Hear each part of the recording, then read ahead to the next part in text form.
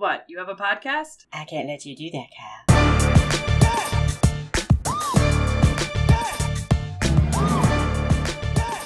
Good morning and welcome to another episode of Recovery from Politics Podcast. I am your host, Kyle Frame, and today is Tuesday, September 13th, 2022. Good morning. It's a nice morning. The Seahawks won. Russell Wilson and the Denver Broncos did not do well. That was very surprising. Now, if you told me, hey, the Seattle Seahawks will win, I'd be like, well, yeah, they've got a lot riding on this. It's a home game.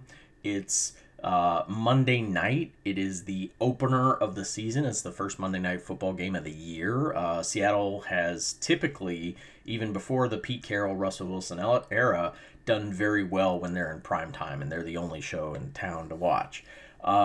So one thing you can always give Pete Carroll, I mean, for a lot of things that I don't care for, one thing he's very good at is getting his team motivated. Like, you will not find a better coach in the league at getting their team ready for the moment. They are always high energy, ready to go. I mean, that is one thing you can't take away from that man. He is a very, very good motivator. And yeah, forgive me for going on a football rant here in the morning, but it was a big win. It was a big deal, and also, kind of surprising. Because, again, if you told me Seattle's going to win this game, I wouldn't be surprised. Again, there's a lot riding on it. Emotions are high. There's some payback involved. But also, you don't want to be the losing team of a perceived coronation, right? Like, this was supposed to be Russell Wilson's return to Seattle with his brand new team, and it was supposed to be his opening salvo in a bid to be the most valuable player this year, right? So the last thing you want to do is be that guy. Kind of the same way as, like, when it comes to pitchers in baseball, you don't want to be the pitcher who gives up, like, Mark McGwire's number 62, right? You don't want to be that pitcher. That's not what you want to be known for. I mean, it's okay that he breaks the record, but you don't want to be known for the guy who threw the pitch that Mark McGwire built his entire career on. That kind of sucks, right? You don't want to do that. And the Seahawks definitely didn't want to do that. But it was the way that they won that was kind of shocking to me. Like, I thought the biggest surprise of the entire trade deal this offseason with Russell Wilson going to Denver was the fact that Denver had just hired a new coach, a rookie head coach. He's never been a head coach before. Apparently, he has a long lineage as far as legacy going on. Like, his dad was involved in the sport at high levels. So I think even at one point the announcers were like, he was destined to coach a team. And I'm like, wow, that's really saying something from Joe Buck when,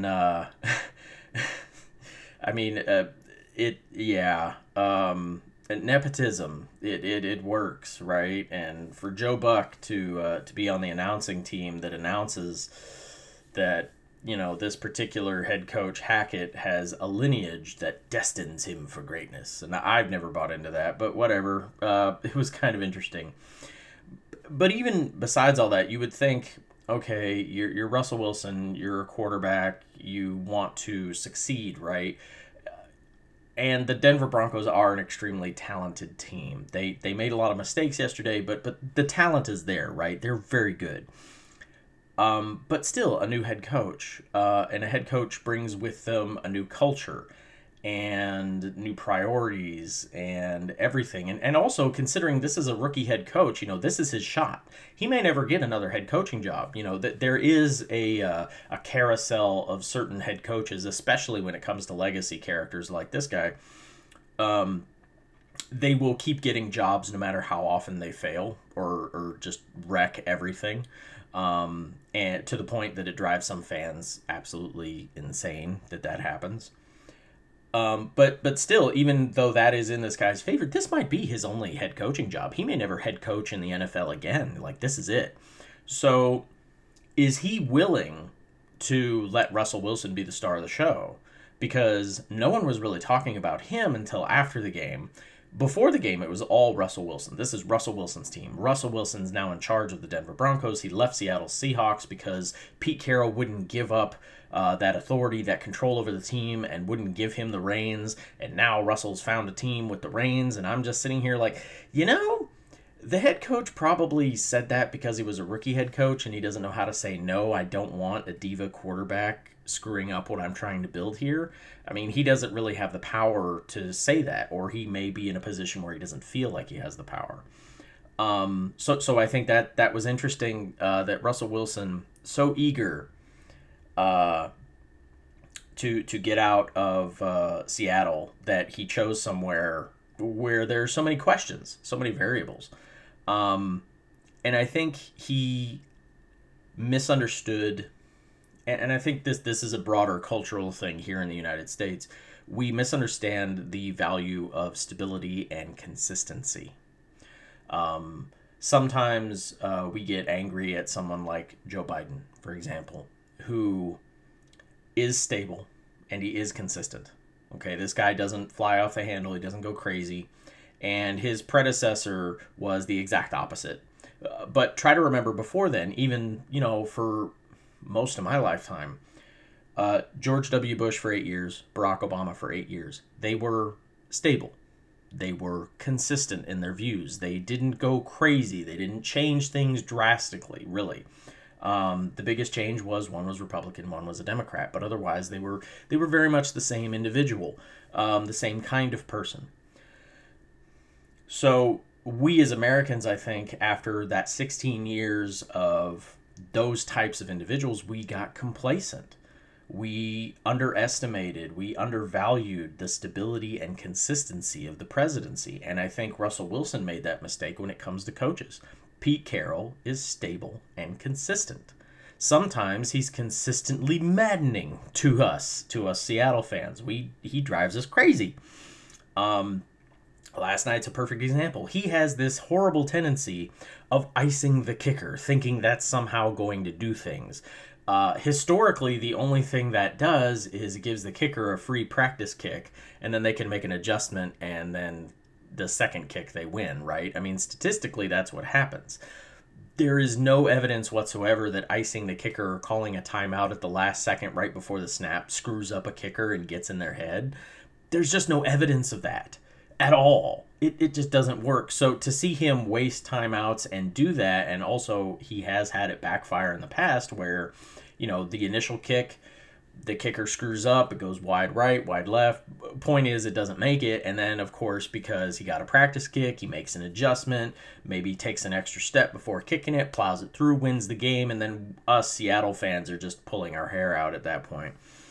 But Russell Wilson saw that the grass was greener. 2 years back to back, we have had star quarterbacks leave the team that drafted them, go to a brand new team, and immediately win the Super Bowl.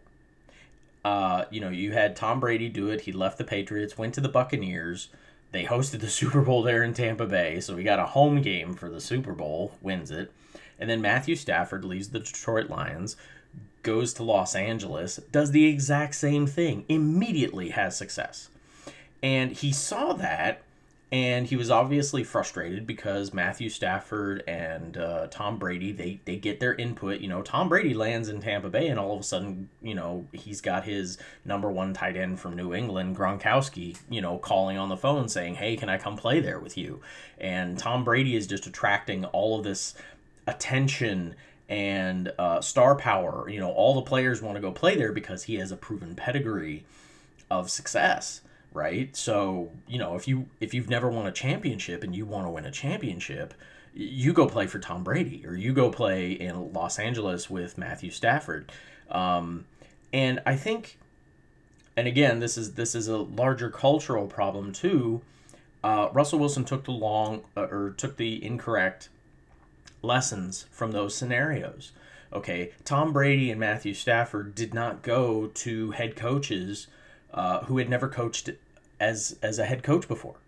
Both Tampa Bay and Los Angeles Rams had head coaches who were very much established.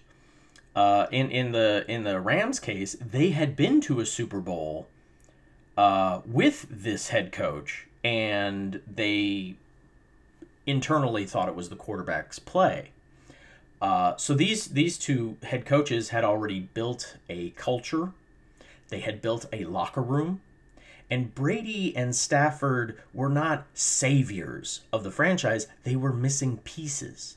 And they were able to go in, fit their role, play their game, and succeed. And Russell Wilson, I think, went to Denver with this savior complex, like, I'm going to save this franchise. And he accidentally projected that onto what Brady and Stafford did, who I don't think they went there as saviors. Again, I think they went in as they were just missing pieces. They weren't going to go to any team and suddenly win. They were just those missing pieces that could provide the extra couple percent to get them over the line to win the Super Bowl. Without them, they would not have made it. That is true. But they weren't the sole reason that they made it. It wasn't like they brought something to the culture that simply was not there before, especially in Stafford's case, because he's never won a Super Bowl prior to going to LA. Brady maybe added to it, but, that was Bruce Arians' locker room. That was his team. And LA had an established culture before Stafford came in. Stafford was unproven in the playoffs, and obviously the Super Bowl, he'd never played in it. You had no idea what was going to happen. So that is a larger problem that we have here in this culture, where we start to think, the grass is always greener, and don't we think that, if we could just get that one person. Like, I always have the lefties tell me, if Bernie was president, this would all be fixed. And I'm like, no, one person is not the answer to your problem, because Bernie Sanders cannot change the culture of the Democratic Party. Okay, this is different. The Democrats are not built the exact same way as the Republican Party is. Their base is very fractured and different from the Republican Party base. So while the Republican Party sets themselves up for Trump comes in and immediately has an effect and takes over the party, and all of a sudden you have all these party members falling over themselves to kiss his ring and do whatever the base wants. That's just not how the Democrats are built. That's not how they're set up. I find it very hard to believe that there's a Democratic version of Donald Trump who can just come in, be totally different from anything we've ever had, and then the entire party is going to fall in line behind him. That's just not going to happen. And we kind of saw that in 2020, where Joe Biden, Mr.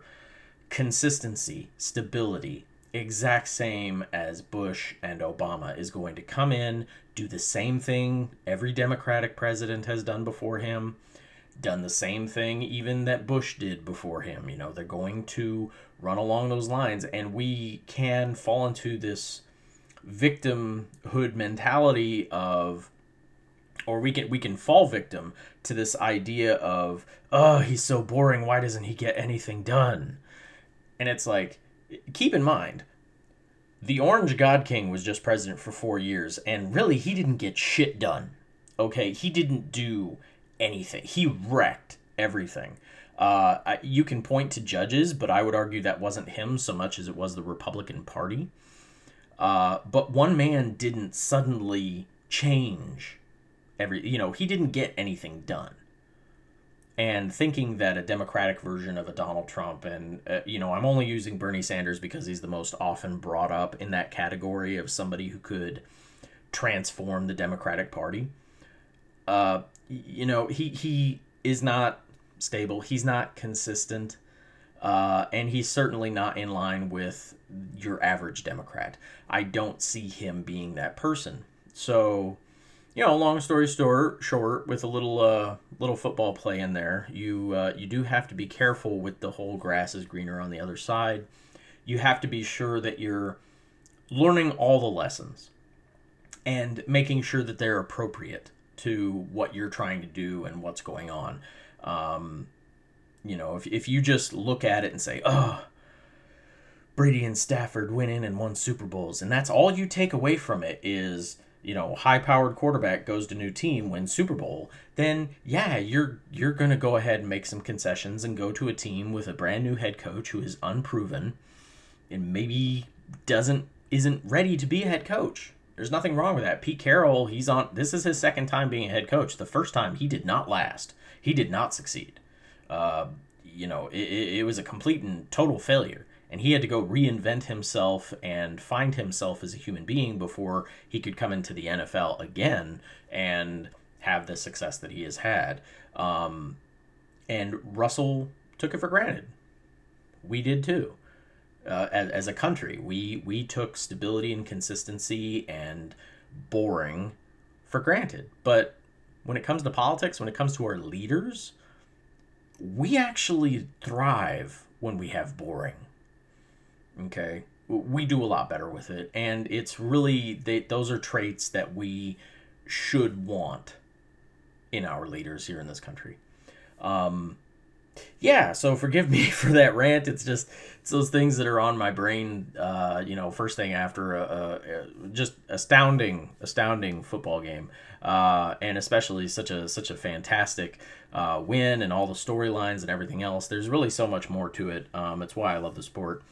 It's why I love sports in general. There's usually a lot more going on than we get. You find out so much before and after. I just love it. And you can't predict it, because if predictions were true, Denver should have come in and just completely mopped the floor with the Seattle Seahawks. It should have been a complete destruction of the Seahawks. So for that not to happen, just goes to show you, that's why they play the game. Anyway, on to the main topic.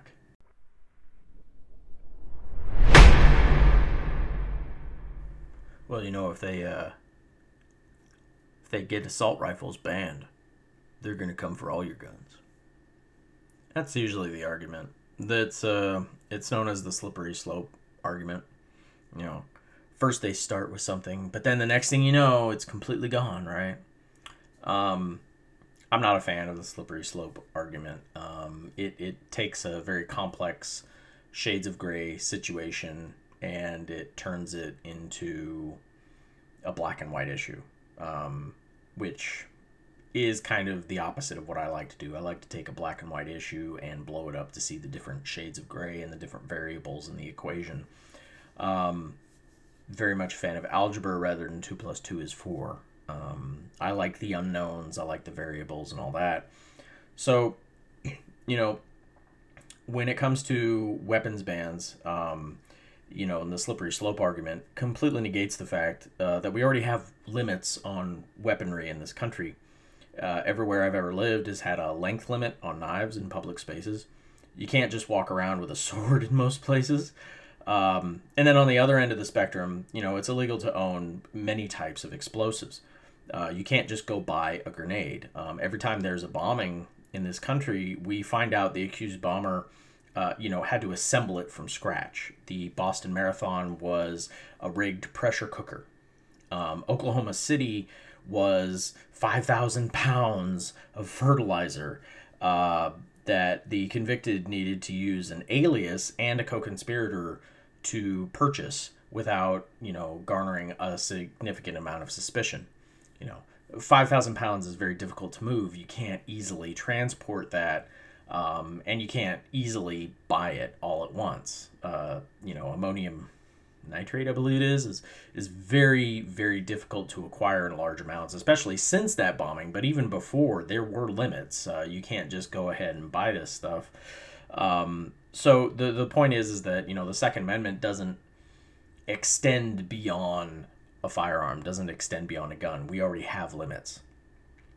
It also ignores the Second Amendment entirely, and all the precedents that the courts have set over the decades. And I do mean decades. It's been a long time. This has been a very concerted effort on the right to strengthen the Second Amendment, to broaden its scope when it comes to firearms.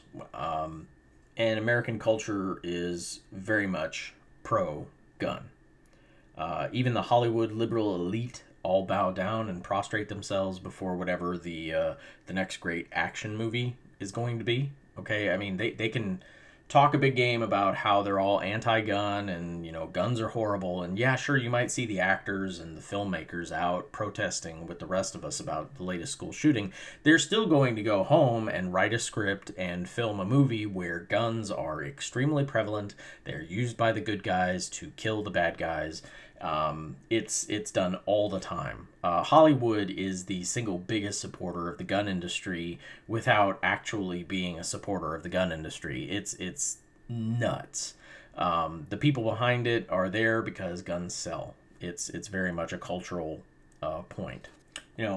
Slippery slope sounds good. It's easy. It's black and white, like I said before. But in order for it to work, you have to ignore a lot. Another thing you have to ignore is religion's role in all of this. And that is to say, when it comes to guns, there isn't one.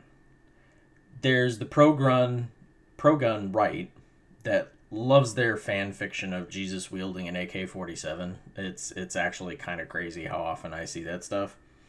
But on the left, David Hogg isn't reading scripture denouncing violence. Like, there is no left religious anti-gun zealotry. That's just not there. And this is important in drawing comparisons to the slippery slope being used with abortion. For as long as I can remember, the left has been saying, if you overturn Roe v. Wade, it's going to lead to a total ban.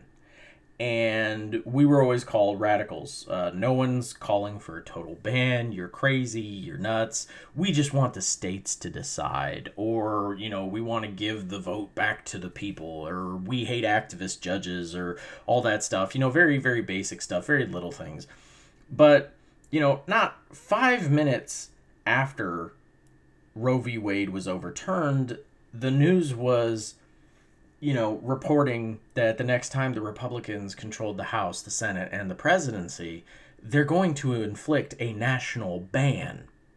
And, in case you're saying, oh, well, that's just the news reporting, whatever, well, guess what's happening today? Lindsey Graham, with support of a lot of Republicans, are actually proposing right now in the Senate a national ban. A 20-week... it's a 15-week ban. Lindsey Graham's tried this before, and in previous attempts he did 20 weeks. But this time it's 15, and they want to go ahead and they want to put this in. And they think it's going to be some kind of gotcha for the Democrats, because obviously the Democrats are going to deny it because they don't believe in the ban at all. But they somehow, they're trying to wrestle with it because they're getting their ass kicked in the polls when it comes to this. Old analogy, the dog caught the car, and now the politicians don't know how to navigate this because their base really loves it, which means they can win their primaries. But the general public really fucking hates it, and it scared the shit out of them because just a while ago we had Kentucky, of all places, massively destroying some pro-abortion legislation. Just absolutely kicking the shit out of it. It was a wipeout. And women are right now disproportionately signing up and registering to vote in numbers we've never seen before. And it's got all the Republicans shitting their pants. I'm glad to see it, of course, but this is their thing. They're proposing a ban in an effort to tamp down some of that enthusiasm that the left has right now. I personally don't get it.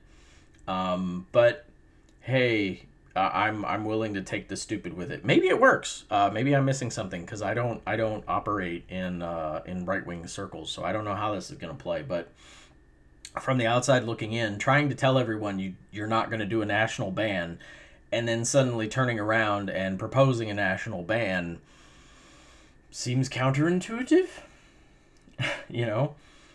And the national ban, the only reason this is coming up is because all it took was a few governors in blue states like California and a few corporations saying that they would totally cover the financial aspect of the travel cost out of state to receive an abortion, and they lost their minds.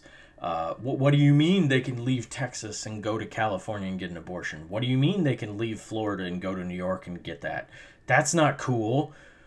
Because that really bothers them. Because rational human beings, content now that blood was no longer on their hands. Say you're a Floridian, you're a religious zealot, you believe the soul is imbued into the child at conception, therefore it is God's creature and you cannot kill it. And I'm not doubting those are real people. And I'm not trying to demean that at all, actually. If you're a true believer, I have no problem with you.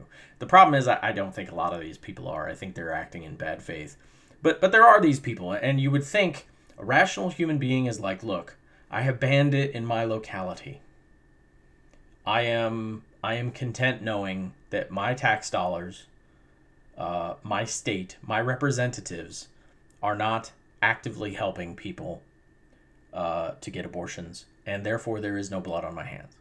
And I think a rational human being could also, come to believe, hey, God, I did what I could do to prevent this, but I am but one person, and there are millions of people against me. I did the best I could, and honestly, I don't think, assuming your Almighty is a rational being, would hold it against you. If that really pissed him off, be like, hey, you did the best you could in Florida. Congrats. You did your thing. No worries about it. The only problem is religion is not and has never been rational. I like this story. So when medieval Japan was mastering the art of steel to make their iconic katana blades, hundreds of years before anyone else on the planet could. I mean, they were perfecting steel when medieval Europe was still trying to figure out iron. Really, it was way in advance. They knew that this was very important, so they purposefully attached religion to the smelting and blacksmithing of steel swords, because they knew that by attaching religion to it, you could kind of harness that religious fervor that only religion could provide back then. And you can make sure that when somebody is studying and when somebody is trying to memorize a procedure or something else, if you attach religion to it, it's going to give it that extra oomph, right? And that person's going to remember a little better. Try to remember, there were no electronics. They weren't writing this stuff on stone. These were trade secrets. Paper, of course, but paper can wear over time. This was the kind of thing that needed to be taught from teacher to student, and apprenticeship lasts decades. Even today, some Japanese smelters will be in their 80s, and they just kind of feel it. It's really weird and cool watching them. They'll just sit there and they'll smelt this steel over a period of several days. They won't sleep, and they'll watch this huge thing, smelt the steel, and all they'll do is occasionally give an order, more coal, less coal, whatever, and he does this over a period of days, and there doesn't seem to be any rhyme, reason, or formula behind it, but at the end, the product is just as good as any modern day smelting technique to create steel. It's magnificent and fascinating, but that's why they were able to kind of incorporate religion to it and say, there's something spiritual going on. You're transforming a metal from one thing to another. So you can see how the religious side of it goes in, but even the medieval Japanese knew, if we attach religion to this, there's no way we're going to forget how to do it. And that was the important part. They knew, like I said, there's just a little something extra that clicks in the human brain that makes it like, you will not forget this. And abortion is attached to religion. Abortion advocates or anti-abortion advocates have attached religion to their cause. Morality, when the soul goes in and all that has been attached to abortion. The problem is that other things currently attached to Christianity in the cultural lexicon of the United States is white supremacy and gender toxicity. Religion doesn't explicitly tell us when an unborn fetus gets a soul. So they can argue point of conception. However, again, the true believers, the people who really do believe, hey, this fetus has a soul, this is God's child, it's not its fault that it was or is being born of rape or incest. This is an innocent life, and they truly, in good faith, they're making that argument, and they really do believe it. The problem is those people are not driving the train on this. The right supremacy is. They cannot allow a woman and her doctors to face God's judgment in the afterlife. You would think, hey, whatever happens, right? I mean, if you really believe all this stuff, right, then the woman who gets an abortion, the doctors who perform the abortion, like, they're going to hell, right? There's no question. They're going to burn. Like, seriously. If you really believe this stuff, then you have to believe that God's judgment, which will be final, these people are done, right? And you can't fix what's already been done, so yeah, whatever. There must be punishment. This is why we have laws cropping up about charging women and their doctors with murder, or bounty laws allowing your friend who gave you a ride to the clinic to be sued for helping, and laws restricting free travel between states. And I've heard the argument before, but Kyle, the Constitution guarantees free travel between the states. It's black and white. It's right there in the thing. And I would say true, but this Supreme Court will bend over backwards to find a way out, and it's actually very easy to see. We do not allow free travel between the states to commit crimes. If abortion is criminalized, the Supreme Court will very easily say that free travel between the states is no longer applicable because you are going to commit a crime. This is actually a very easy loophole for them to go through because, of course, we would not allow California to let its citizens or even promote its citizens to go to another state to commit murder. That's just not... there's no way on earth that would be allowed. That defies common sense, right? The Supreme Court has a very easy thing to do. All it needs is a national law saying that abortion, like this Lindsey Graham law, after 15 weeks is illegal. And they can say, leaving your state to have an abortion is a crime, and we don't allow criminals to travel freely between the states to commit crimes. It's actually a very easy argument. It's an argument that they'll win because rationally, on its head, that makes total sense. So this is going to be very easy. They're going to limit travel in the United States on that precedent. I guarantee you that's what it's going to be. And it's not about anybody's immortal soul. That is a cover. But it only works if you ignore a lot. The goal of the right supremacy is to control. It's led by men and their women accomplices in an effort to control. Okay? I read just this morning that in the 1980s, women in the workforce accounted for roughly 1/4 of managerial positions. Today, that number is over 50%. It's over half. You are more likely to have a woman as your manager than a man currently in the United States. Women are going to college more. They are dropping out less in high school. Men in this country feel threatened. Rather than self-reflect, maybe accept some personal responsibility, pull themselves up by their bootstraps, perhaps, try to evolve, try to improve themselves, they've chosen instead to grasp for control. The easiest way to derail a woman's ambition?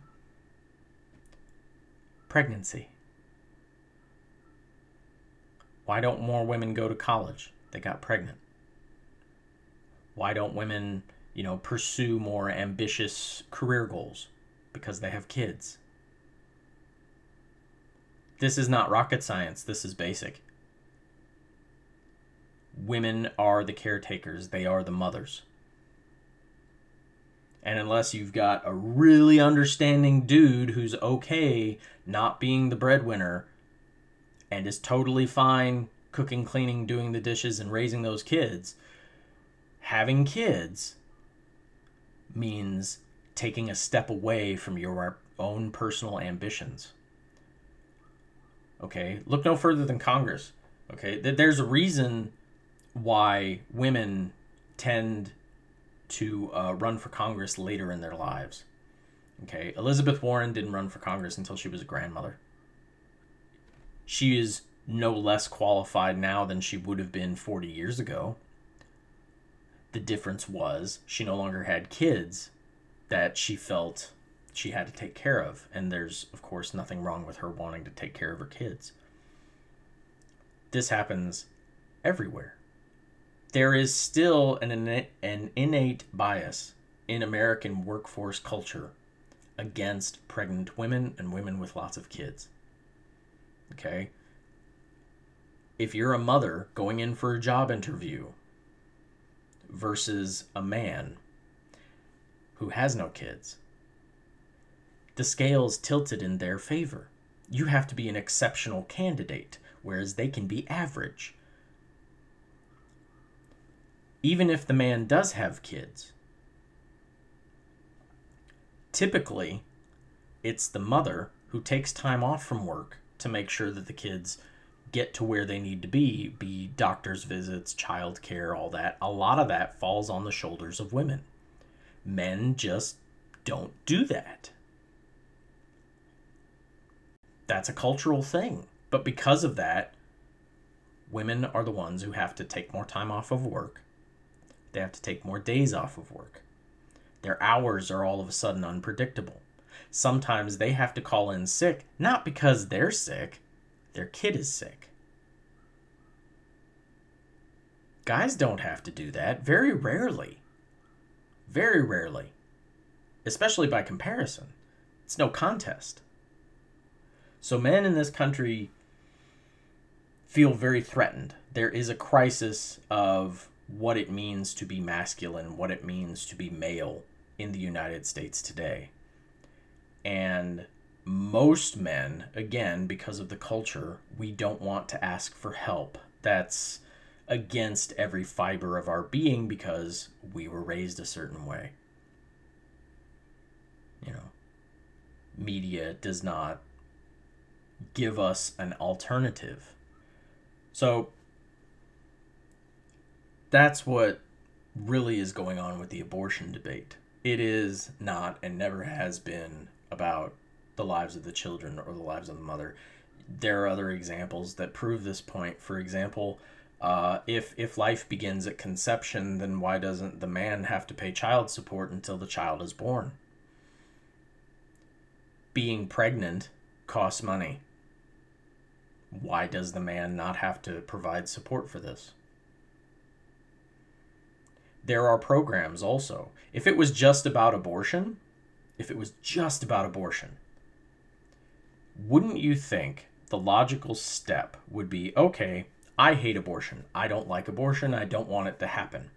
But Roe v. Wade is the law of the land, so in the meantime, while I am still working to overturn that, what can I do to limit the number of abortions? Well, I can provide contraception. I can educate women. You know, sex education is very important. The more sex ed you have, the less likely you are to become pregnant, which is why abstinence-only states have the highest levels of teen pregnancy in the country. This is very simple. What are the motivating factors for a woman wanting to get an abortion? Economics, financial stability. They don't have it. Why would you want to have a baby if you can't feed it? That's a very real thing. I mean, I can't even imagine not being, telling my kids they have to go to bed hungry because I can't provide for them. Now imagine you're a woman trying to do it alone. There are programs we could invest in. There are taxes we could levy. There are things we could do to make women's lives a hell of a lot easier so that their only option isn't abortion. I mean, if you really didn't like abortion, what's easier? Helping women work through this very difficult time, or ban abortion? And, you know, for years, the easier answer was, hey, maybe you should help women. But that has never been the tact they've taken. That's never been the direction, the course. The course has always been, we want a complete and total ban. And even now, Lindsey Graham's bill, 15 weeks limitation, nowhere in it is, oh, and by the way, we're going to increase funding for prenatal care, and we're going to make, just having a kid in the hospital free. It's on the taxpayer. Or we're going to provide nutritional assistance to new mothers and their babies. Or we're going to help with daycare because we know the woman, especially if she's alone, she has to financially work and be capable. And obviously, if you're, got kids, you've got to worry about that. I mean, there are dozens and dozens and dozens of steps that could be taken before banning abortion, and they've never taken them. They've been everything but that. They've actively fought against those things while also being against abortion. So you can't convince me that it's all about the life of the baby or the immortal soul. It's never been about that. It's always been about control. It is a last grasp from an old culture, from men who are lost, who never grew up, who are still boys who think of things in black and white and never shades of gray. They don't know how to flesh out things. I've been that way. It's very easy to fall into it, this victim mentality. I didn't get fired because of something I did. It's because of what other people did. Other people are getting something I'm not. Therefore, I'm angry. And you never bother to self-reflect. And that is a huge problem. And it's something I'm going to talk about tomorrow. I wanted this episode to kind of encompass everything, but, as I was writing it, I realized, this is a two-parter. Might be a three-parter, who knows? But I plan on diving into it tomorrow and dealing, how I think we got here and what we can do about it moving forward. As usual, this is going to be my perspective. I've lived this life. I have been very deep in the victim mentality. I have seen it, and I've also seen how admitting you need help can be a very powerful liberator for all of us. And a lot of the conclusions I've come to lately on what our problem here is in the United States, as far as what is manliness? What does it mean to be male here in this society right now? It is an open question that the right is coming at us with a bunch of bullshit, saying it's the fault of someone else, taking away what is your God-given right to dominate. And it's like, no, that's not. But we'll talk about that tomorrow. In the meantime, thank you very much for listening. I hope you've enjoyed this. As always, like, subscribe, share, leave comments, all that good stuff. That's how the channel grows. That's how we're going to be going. And I will see you guys tomorrow. In the meantime, be safe, get vaccinated, wear a mask if you need to. Yeah, please get that vaccine. Good Lord. Anyway, see you guys tomorrow. Have a good one.